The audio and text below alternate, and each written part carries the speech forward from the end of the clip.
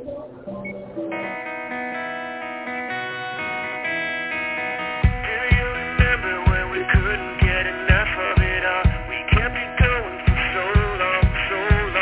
know, we're never letting go. This time we can reach the sky. On a prayer we go higher than high. Yeah, wide awake, it's a big mistake, 'cause it's something we can deny. Oh, this time we can reach the sky. On a prayer we go higher than high. Welcome to Optimize My Life, the ultimate radio show where we unlock the secrets to living our best lives. Now, before we dive into this exciting journey of self-improvement and empowerment, I want to take a moment to thank our incredible sponsor, the Hope Collection, for making this show possible. Their unwavering commitment to spreading hope and positivity in our lives is truly remarkable. We believe in the power of interaction, so we want you to be a part of this incredible journey. Call in, write to us, or connect on social media. We'd love to hear your questions, experiences, and challenges. Together, we'll create a thriving community of like-minded individuals, supporting each other to thrive and shine. Happy Tuesday, everyone, and welcome to Roadmap in Your Life. This is Heather Mahoney. And, of course, we have an amazing story tonight of Jenn Fredericks, and she's going to tell us how she redesigned her life these past 7 years from not one, but 2 kidney transplants. Can you believe that? Okay, so hold on and say, thankful that you have working kidneys, because Jenn is here to tell us how she did it. And I cannot wait to hear her story of how she did all this amazing work, became a life coach, helps with her daughter, all sorts of things that were going on for her at the time. And at the end, we're going to tell you, of course, how to get in touch with Jenn and how to get in touch with me if you have any questions. So, hey, happy Tuesday again and welcome. If you're not in New Hampshire, you're in the other 49 states and you're not voting right now. So let's get ready to roll. Hey, Jenn, how are you? Hello there. Can you hear me? I can hear you perfectly. And my awesome. business partner with the 4 legs is totally quiet for the moment. So let's be thankful for that. Yay! Yeah. I put my business partner with 4 legs out of the room. So. Oh, mine would just make all sorts of noise. So that's not going to happen. Oh, that's okay. Well, thank you so much for having me on this evening. I'm really excited to chat this evening with you. I'm excited to chat with you because you have such a wonderful story. And I don't do really big introductions because I want you to be the one that introduce yourself and tell us how you redesigned your life and every single thing, because we want to know how we can replicate that if we are struggling with our own little challenges in life. And of course, here at Roadmap, and we focus on 4 things.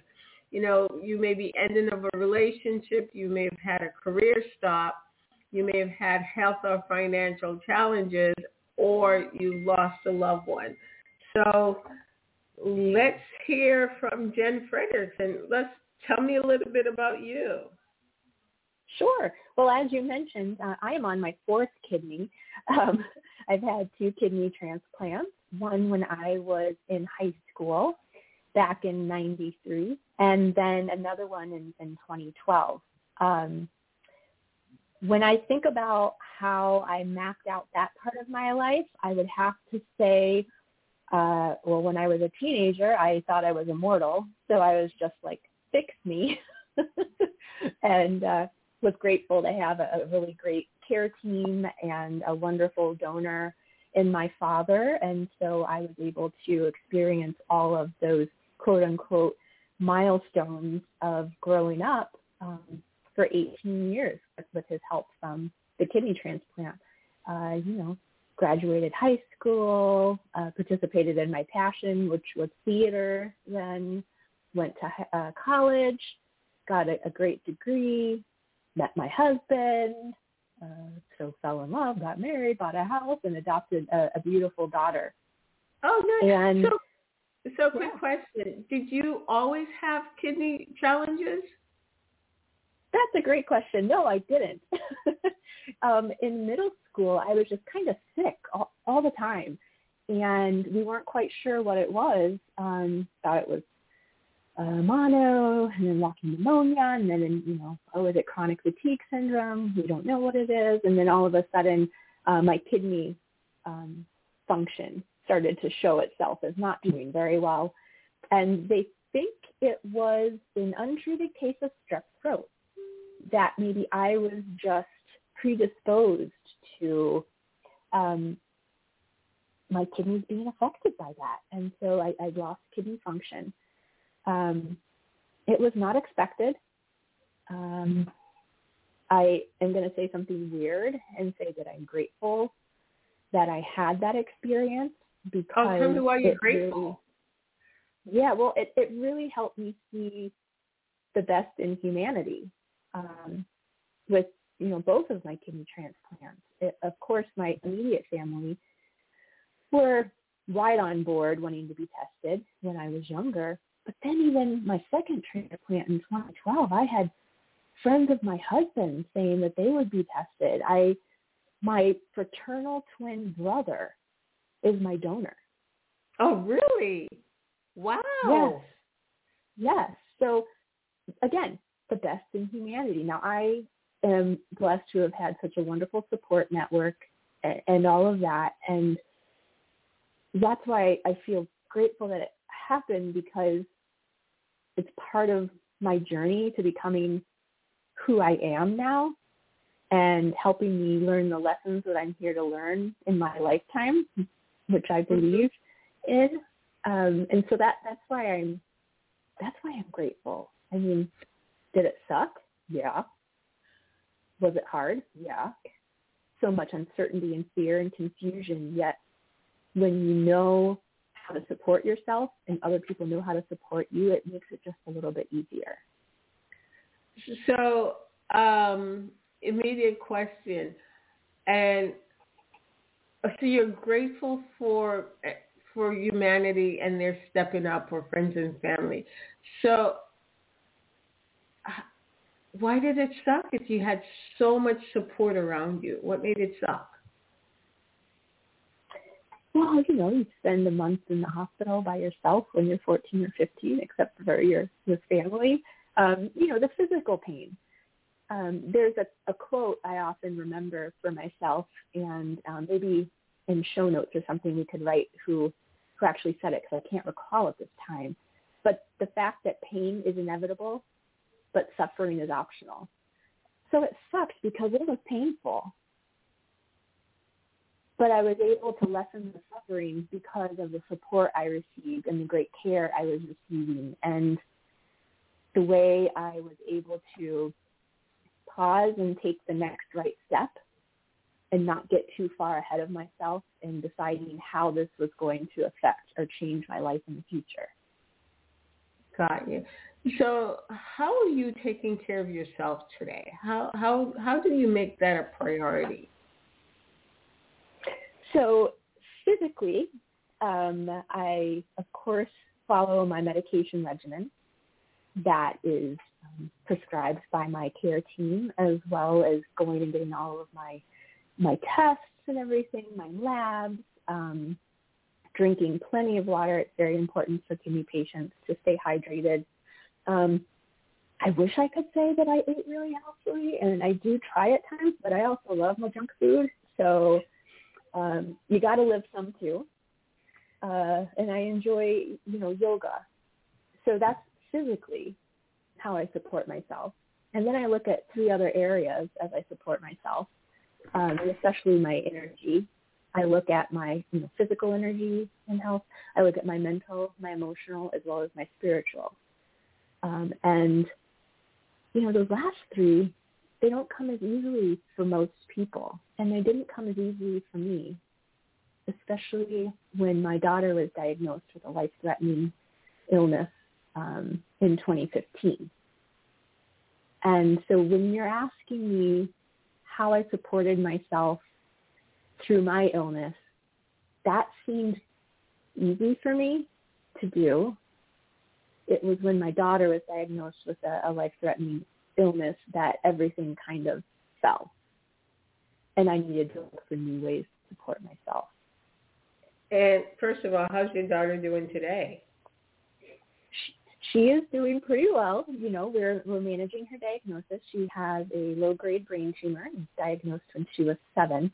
And today she started her second semester of her freshman year in high school.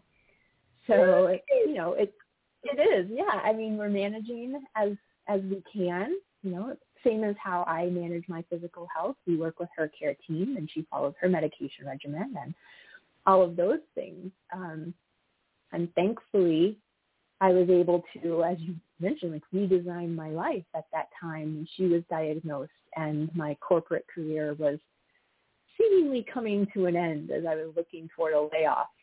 And I was able to find, you know, this modality of coaching. And I thought I was doing it for my career. Turned out I was doing it to keep myself going.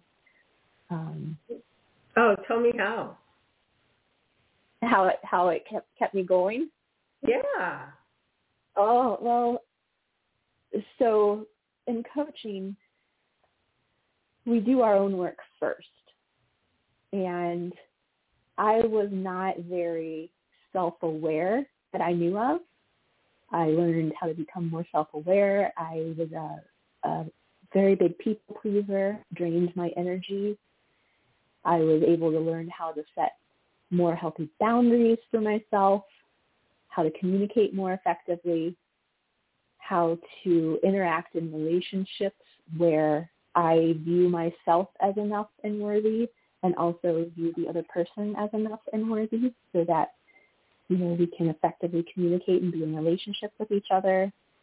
Mindset shifts, perspective shifts, mantras, understanding how, you know, all of those things within us humans work together to really shape how we experience and show up in life.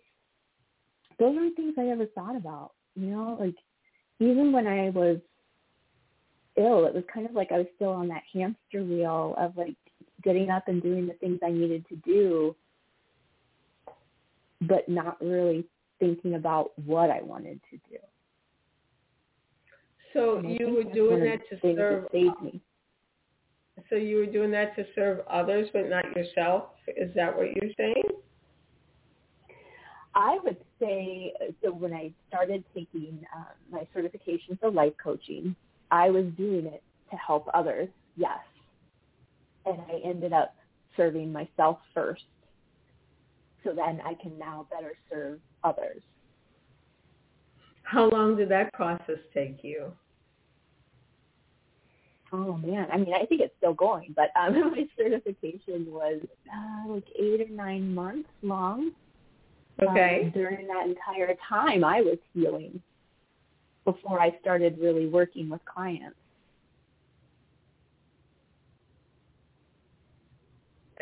Okay, so you're working with clients to help them navigate and redesign. What are you helping them to do? Oh, sure. Well, now I was doing general life coaching, so just to help people experience life better.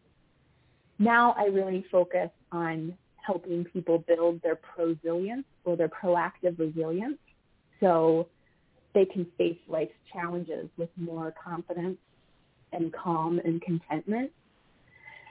And I really do love focusing on working with patients and caregivers. Isn't it funny how our life experiences come back to serve us later as we look forward and move into the world of serving others?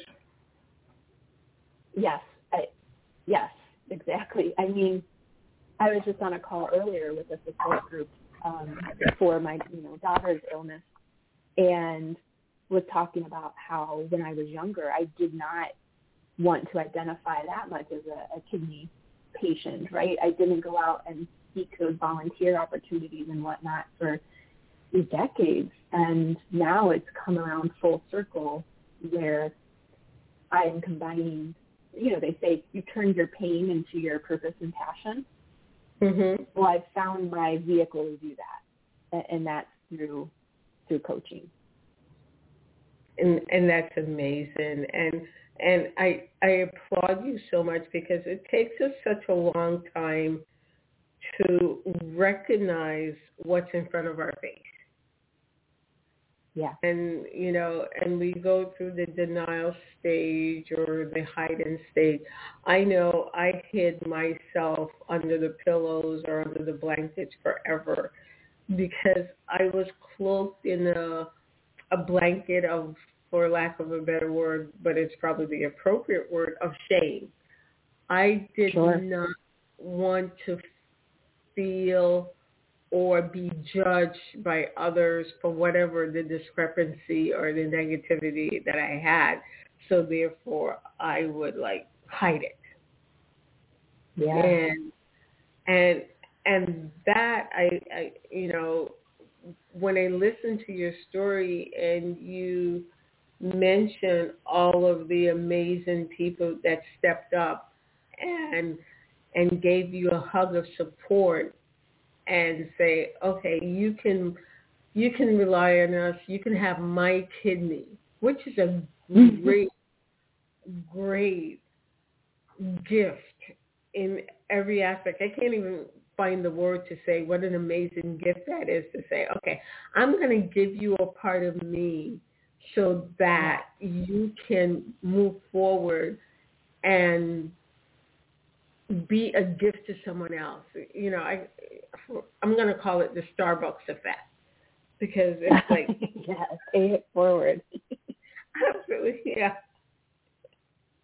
I was thinking to someone about that this week, and he said, I've never had the Starbucks effect. I said, I've had it 3 or 4 times in my life. Oh.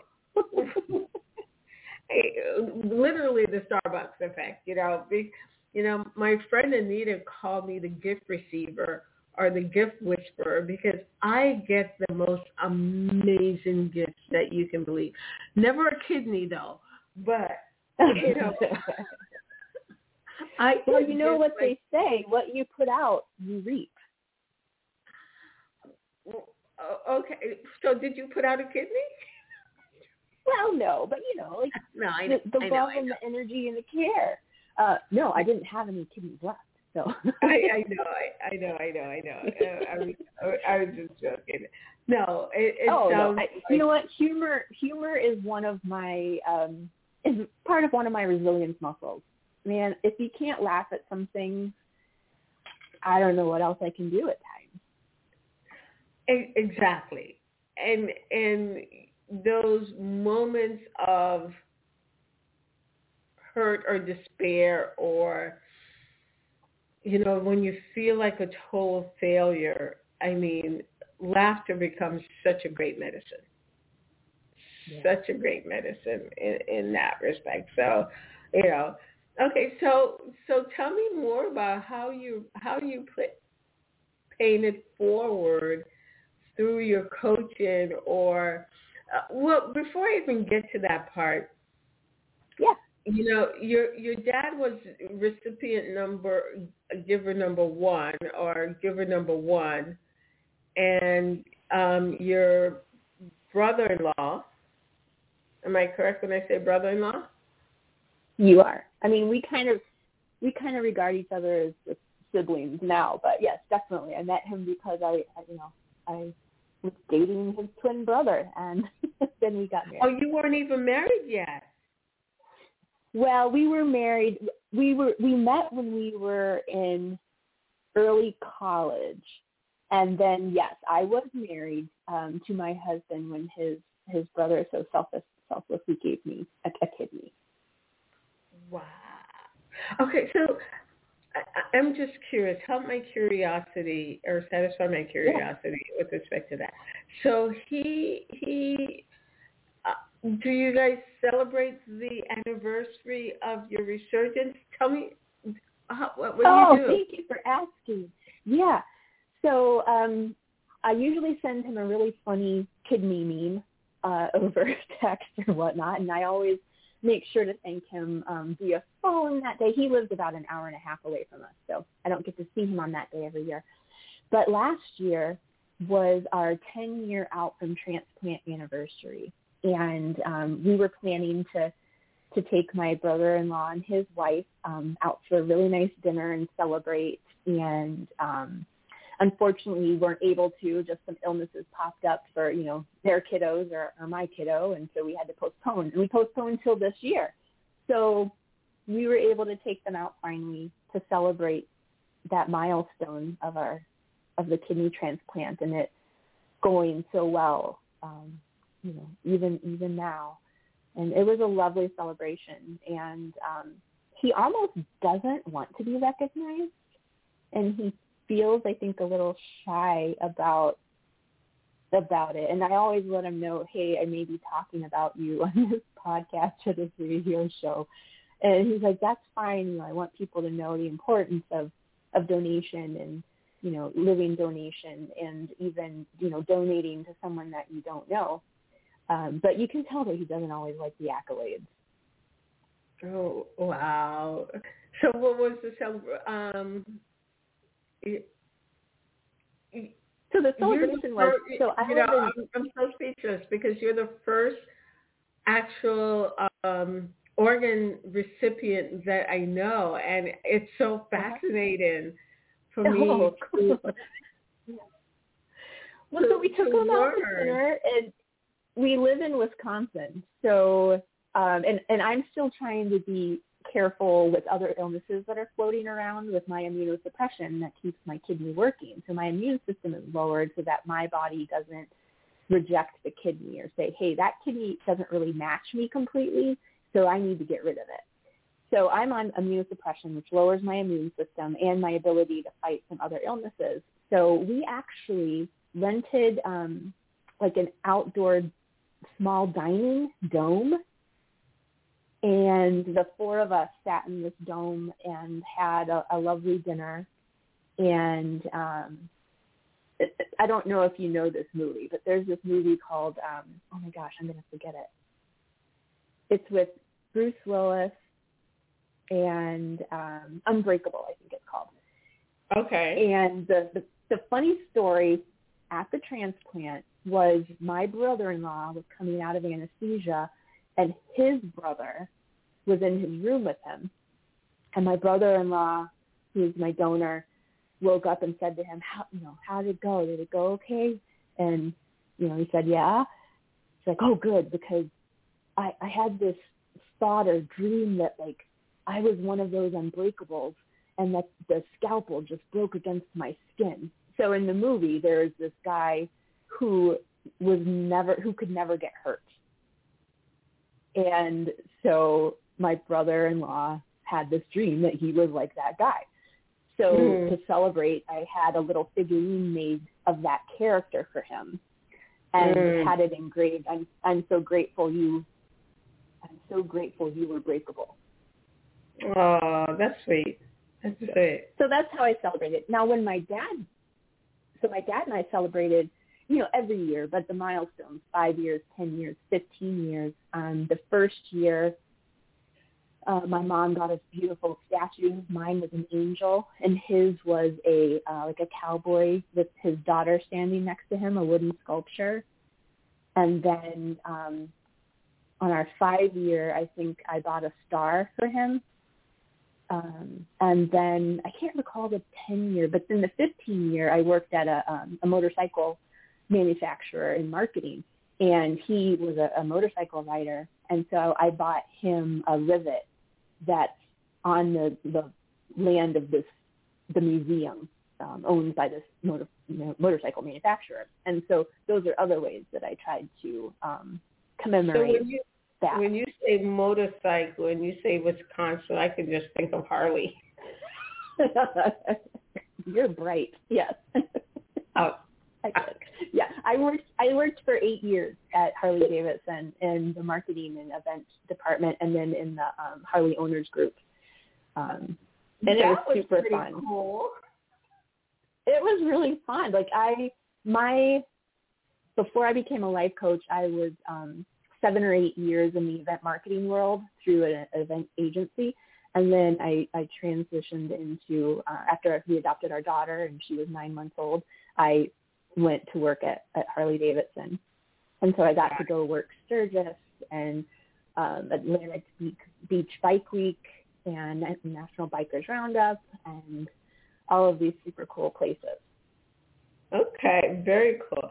All right, so now I'm going to transition into the amazing Jenn, who's a life coach. So tell me about because I'm going to use all that experience from the marketing aspect of your former life into. So tell me, how do you market your business, your services, and who's your ideal client? Gosh. Sure. I mean, do you know how hard it is to market yourself versus market like a tangible product? No. I found it that way. Yeah, it totally is. So difficult. And maybe I'm just starting to get the hang of it. I was lucky enough to contract with the company through which I got my certification for life coaching. So I was really branded under them, and they were great. They really gave me roots and gave me wings to fly. And so now I needed to decide, where does Jenn Fredericks coaching start? And who do I serve? And who is my niche? Because I love to help everyone, right? But if you help everyone, you're helping no one. Right. Because no one can find you. So I actually did some work with a coach who I went through certification with, but who's also a brilliant brand strategist. And we did some personal brand discovery work. And, and cobbled my personal brand together through that. And really I've just come to the realization that proactive resilience and helping people identify their resilience and then build their resilience for future challenges is really where I can shine. And once you learn that, no, let me not say the word learn. Once, no, because you know what? Like we said before, it's always right in front of your face. Yeah, it's a remembering almost. Exactly. And then you have to accept that this is my power, this is my strength, and oh my goodness, it was always here, right here. It was always right here, and yeah. And now I'm lucky enough. Like go ahead. Go ahead. Oh, well, I was going to say that like people always ask me how I was so resilient, and I didn't know, and so I started researching, and I found compassion fatigue. I'm like, yeah, I do that, but that's not quite right. You know, I looked at compassion resilience, and then I ran across the work of Linda Hoops, who's a organizational psychologist.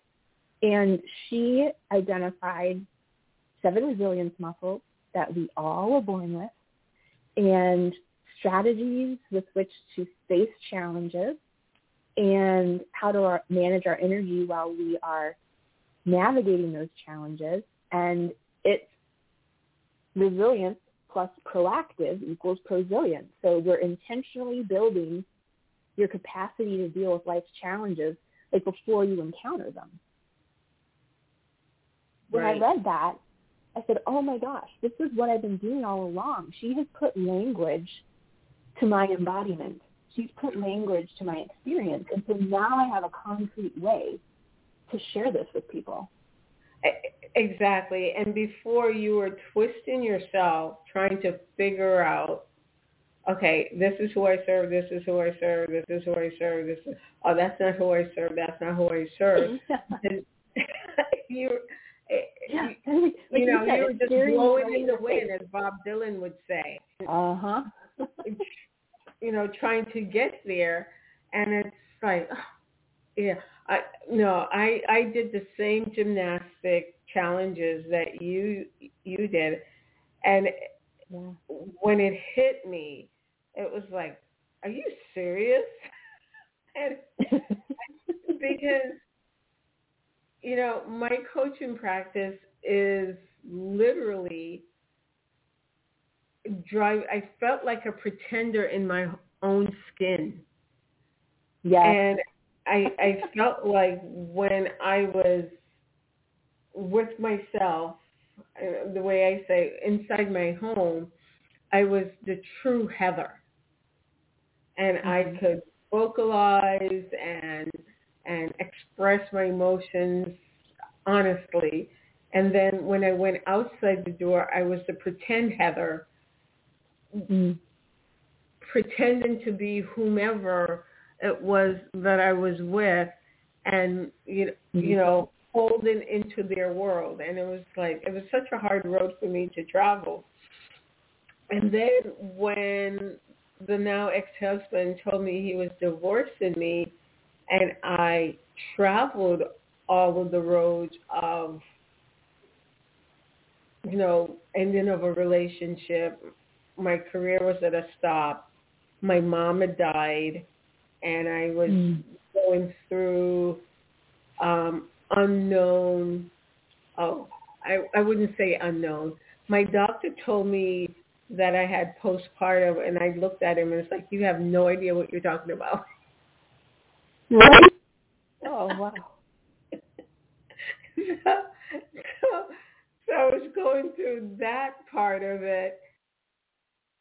To him, I was more harmful to me and my career versus anything else. But it was so funny. I looked at him and said, what do you know? Way to advocate for yourself. Absolutely. But when I finally accepted that this is my journey and stopped pretending that the world was perfect,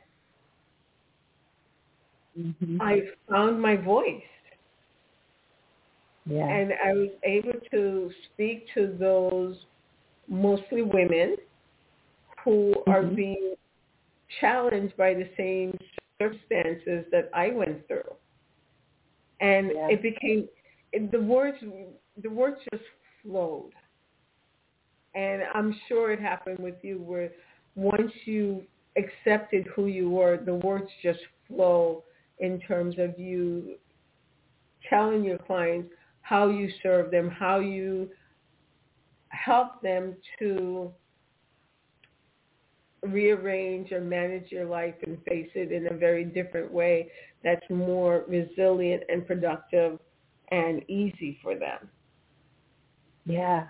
Yeah, and also, like you had mentioned, really beginning to trust myself fully and really beginning to connect with and trust in my intuition of what I need and what the person I'm serving is desiring. Exactly. And that's so people big. will say, can you repeat what you just said? And I'll be like, I have no idea what I just said. I'm sorry.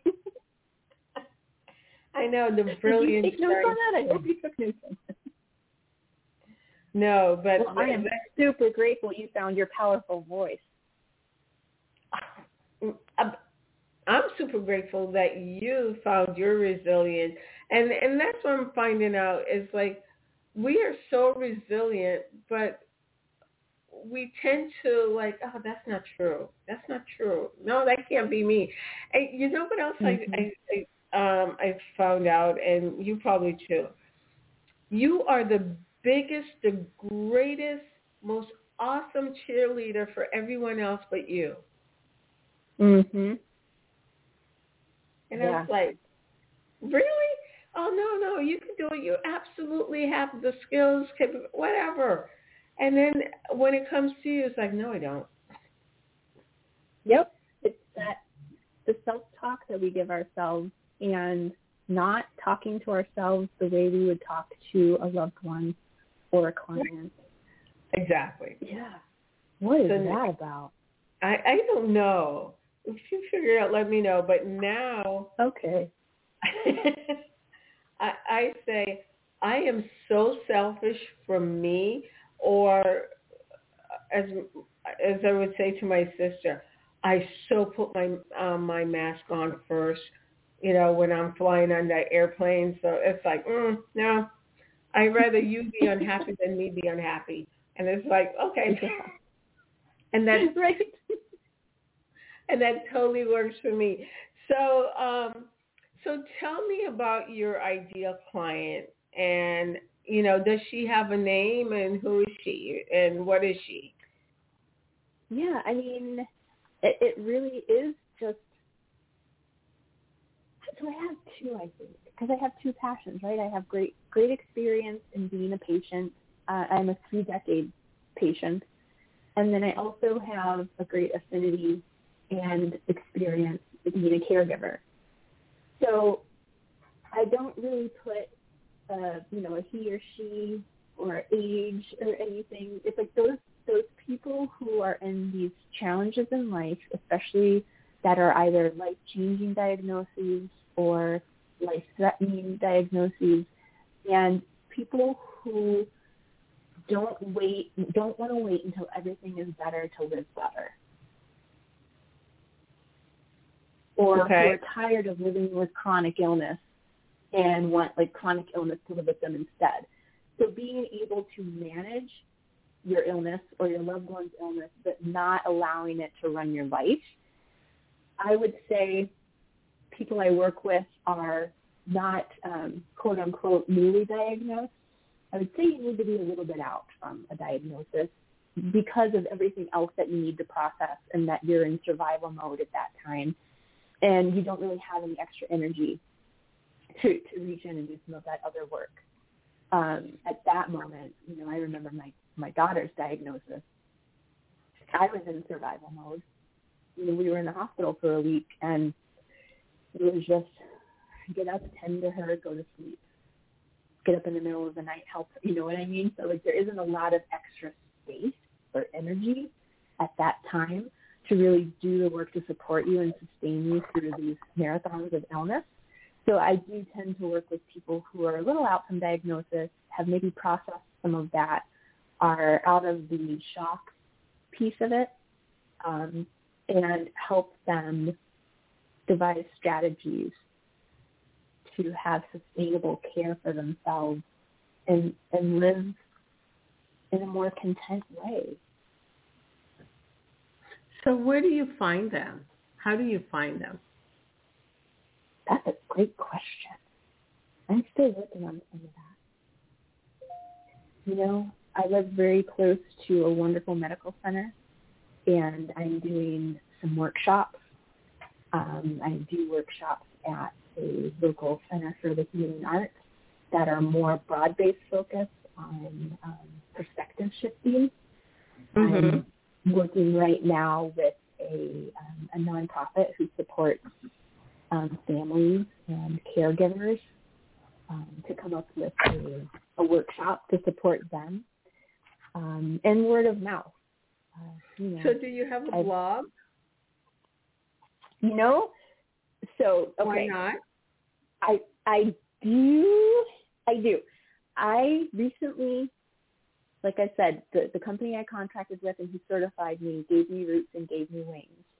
As of the beginning of this year, I have fully dove into my purpose and my passion of helping patients and caregivers. And I have my website started, and I have my social media going, and I'm working on uploading past blogs that I have written, past articles I have written, and I am coming up with some of those other steps that I think are important to share with patients and caregivers as they start to navigate this journey. So right off the top of my head, I go back to your past life. Mm-hmm. And I said, oh, my goodness, you worked at Harley. And I said, oh, wow, that is such an amazing, because you had so many gifts that you received from them in terms of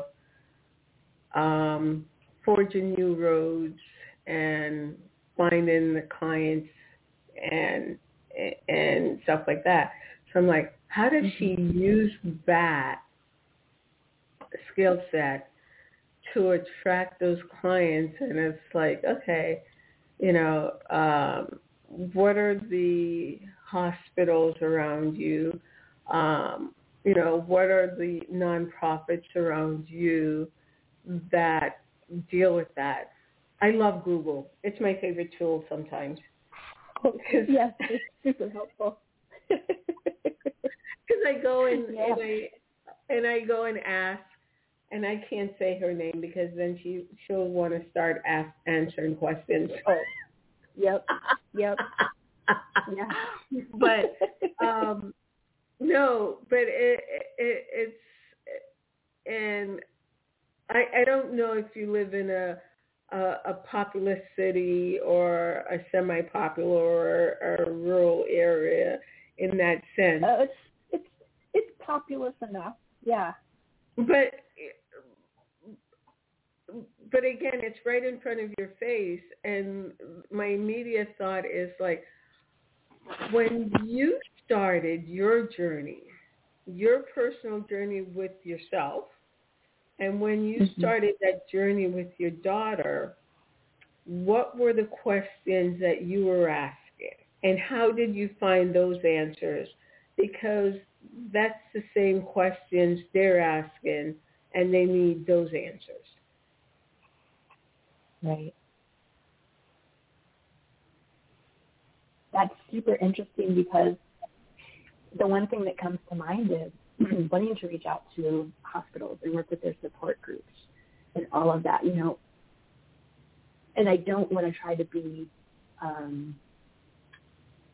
lack mindset, but a lot of times you run into the issue of, oh, you're not a psychologist or how can you're not a social worker, how can you as a coach provide this? And well, you said it. You were, 15 years out? Yeah, I've been doing it for 30 years, so it's the whole experience listening versus book learning. You're such an expert in your area. Yeah. And you have such great wisdom in your area.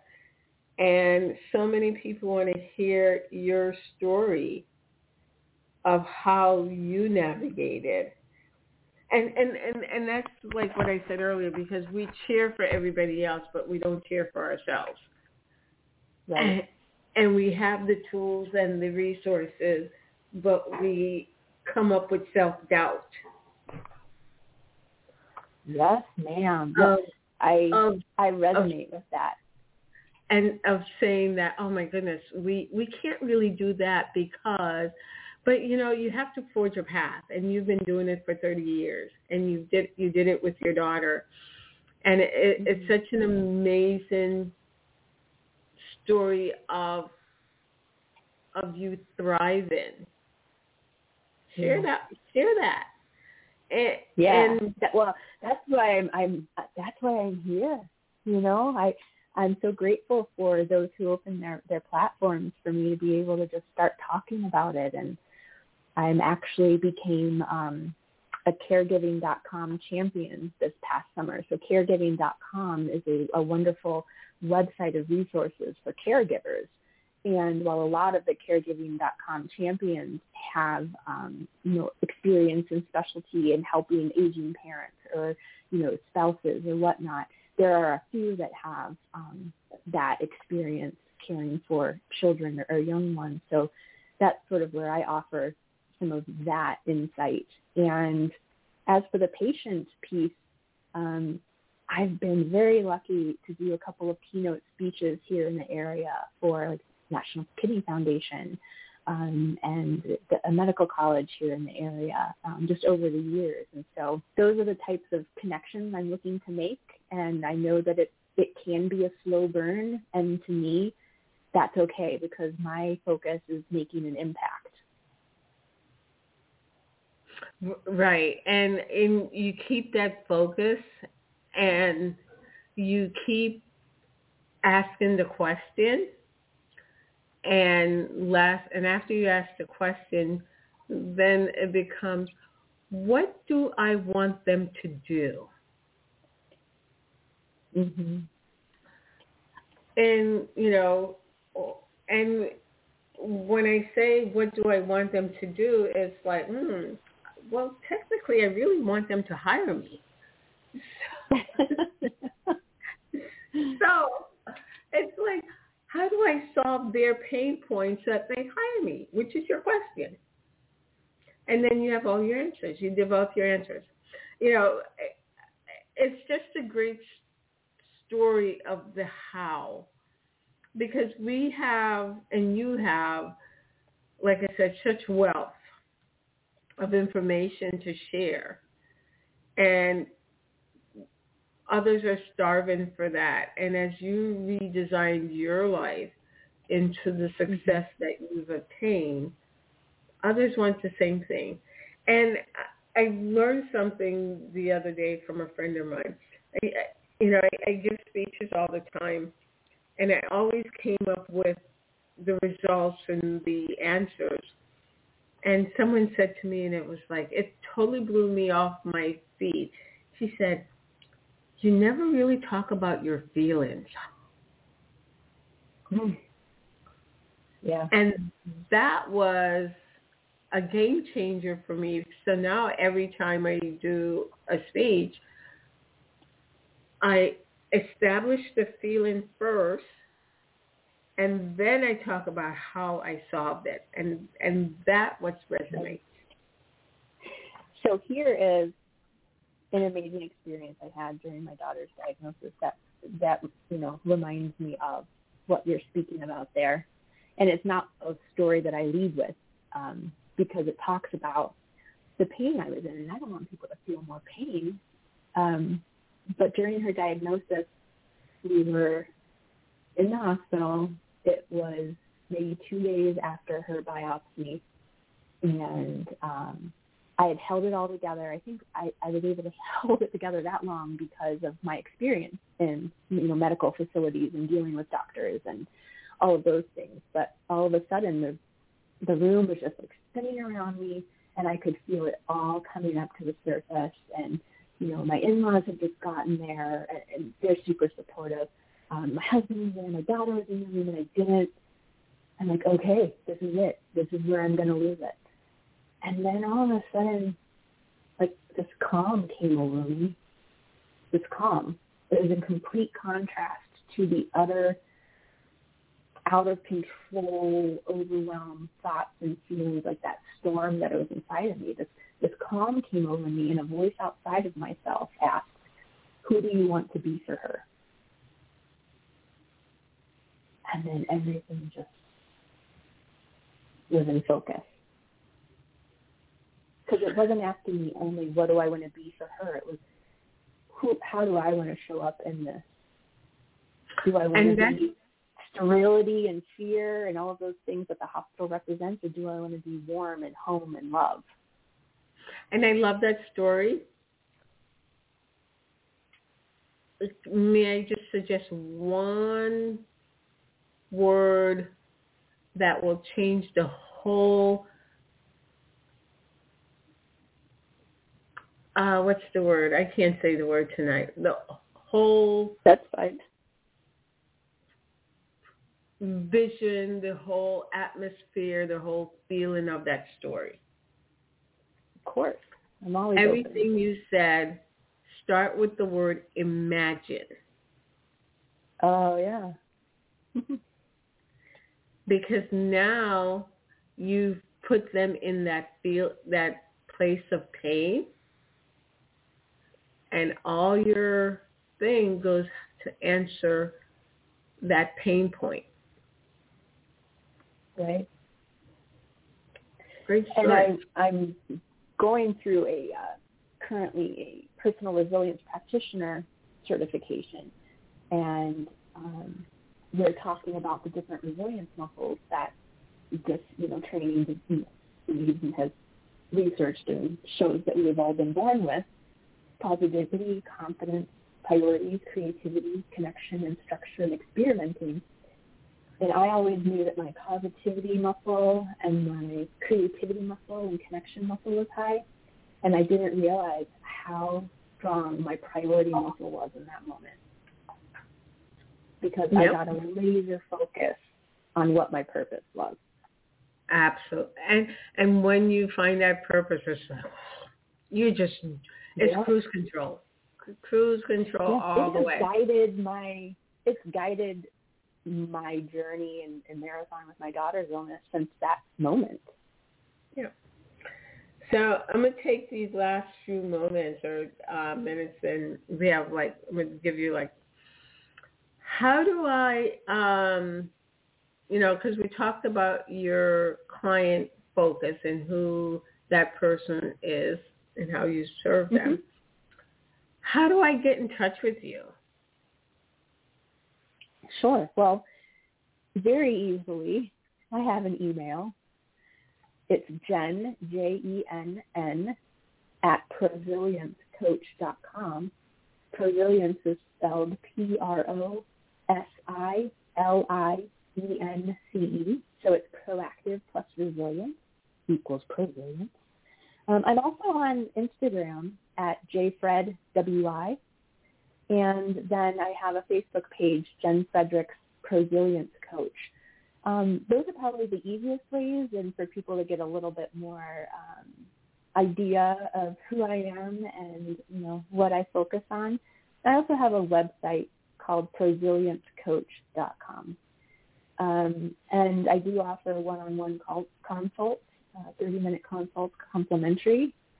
Just so people can get an idea of the work I do, the focus and passion that I have, and to see if we'd be a good fit. But for the most part, I want to impact however I can. And so take a look at my social media. There's some gems that I drop there, I've been told. I post because I like to post, and then people are like, oh, that really helped me today. But I think those are some of the best ways. And what's your favorite gem to drop? Oh, okay. Be where your feet are. Oh, tell me more. What does that mean? That means to be in the present moment, to try to live as mindfully as you can, pay attention on purpose, and then decide what the next quote-unquote right step is. Nice. And what's one thing you wish you had learned before? Trust my intuition. We all have such a connection to ourselves and to knowledge and to spirit and to energy. And if we just allow our minds to open enough to accept that and recognize it and see how it plays a part in our life, it could be so much more easeful. Okay, so now that I know what you wish you learned, so when your life is ideal, what are you doing? Talking to lovely humans like you. I love this. This lights me up, man. I was a theater major, so before I got into marketing, let me talk to people, let me connect, let me share, let me sing and tap dance. But no, ideal life for me is sharing things that I know can help people experience their life in a better way. It's hanging out with friends and experiencing joy with my family. It's listening and singing to music. It's going to live music concerts. It's allowing myself to feel what I'm feeling in whatever moment I'm in, and knowing that it's temporary and that I can always find my way back to contentment and ease. So I feel guilty about? I feel guilty about, oh man, can I say drinking a Frappuccino earlier today after I had a really healthy lunch? No. Well, no, I feel guilty. Okay, here's a big one. I actually feel like I caused my kidneys to fail. So that is a deep seed that I've been working on with myself. Wow. Right? So, okay, wow. at 13 years old, I caused my kid. No, I didn't. My daughter has the same thought sometimes. What did I do to cause my brain tumor? And rationally, it does not make sense. But then sometimes the seeds of that thought can come up, and then I take a look at the facts. And I ask myself, is that true? And I say, no, it's not. So be gentle with yourself and move on with your day. Absolutely. Okay. You could go back to the cappuccino or frappuccino answer. Okay, great. Yeah. That's what I figured. Yeah. Yep. I feel guilty that I got a grande instead of a tall. Okay. So I'm going to be gentle with myself on that too. Okay, so here's a new question. I would do blank if I knew I would not fail. I would do a TED Talk if I knew I would not fail. Oh, so I'm still going to throw a challenge down. I knew you would. I just met you and I knew you would. You have to do a TED Talk. Oh, come on. Oh, no. No. But then you do a TED Talk and you're like, oh, everyone trains to do a TED Talk. You have to pay lots of money to train to do a TED Talk and to get into the TED Talk world. No, you don't. Oh, no. Oh, no. You have to do it. Oh, you know. So what I've learned is that that's something that you desire to do, and that's like a secret wish to say, I want to do a TED Talk. You know what my secret wish was? To write a book. Oh, I have that secret wish too. But I did it. Good. That's amazing. Well, so then what I'm hearing you ask me to ask myself is the question, is that true? Do you need all of those things to do a TED Talk? Correct. Well, I think what I'm hearing, I'll be specific. There are limiting beliefs that you need to have those things to do a TED Talk, and you don't. Right. Yeah. And, or let me put it in 2 words. Those are your stories. Yep. And man, you create stories. Yep. And you validate them by saying, I must do this, I need this. And you don't need any of that to do a TED Talk. No. So. Nope. But so I guess I need to come up with the subject. Yes, you have a subject. I certainly do. Yes, you do. Yeah. But we are coming to the end of this amazing talk. Jenn Fredericks, thank you so much. Thank you so much. Such a great time. And, every Tuesday night at 9 p.m. we do these live talk with an amazing woman who has redesigned her life, and she shares how she redesigned her life, whether she's facing the ending of a relationship, financial or health challenge, or career stop, or the loss of a loved one. She tells you how she redesigned her life. So come back every Tuesday. And I'm Heather Mahoney. I help others to redesign their life in a roadmap. And you can always find me at roadmapheather.com or on Twitter or X or Facebook or Instagram or wherever. Even Threads. I have Roadmap Heather. So come out and join us there. We're here every Tuesday night live.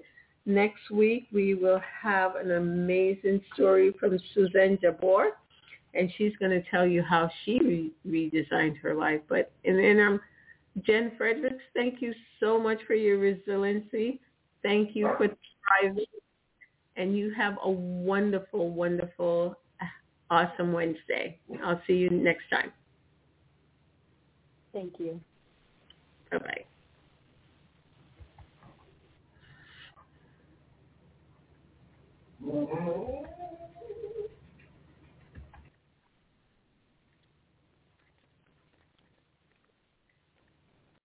Lucky Land Casino, asking people, what's the weirdest place you've gotten lucky? Lucky? In line at the deli, I guess? Aha, in my dentist's office. More than once, actually. Do I have to say? Yes, you do. In the car before my kids' PTA meeting. Really? Yes. Excuse me, what's the weirdest place you've gotten lucky? I never win and tell. Well, there you have it. You can get lucky anywhere, playing at LuckyLandSlots.com. Play for free right now. Are you feeling lucky? No purchase necessary. Void where prohibited by law. 18+. Terms and conditions apply. See website for details.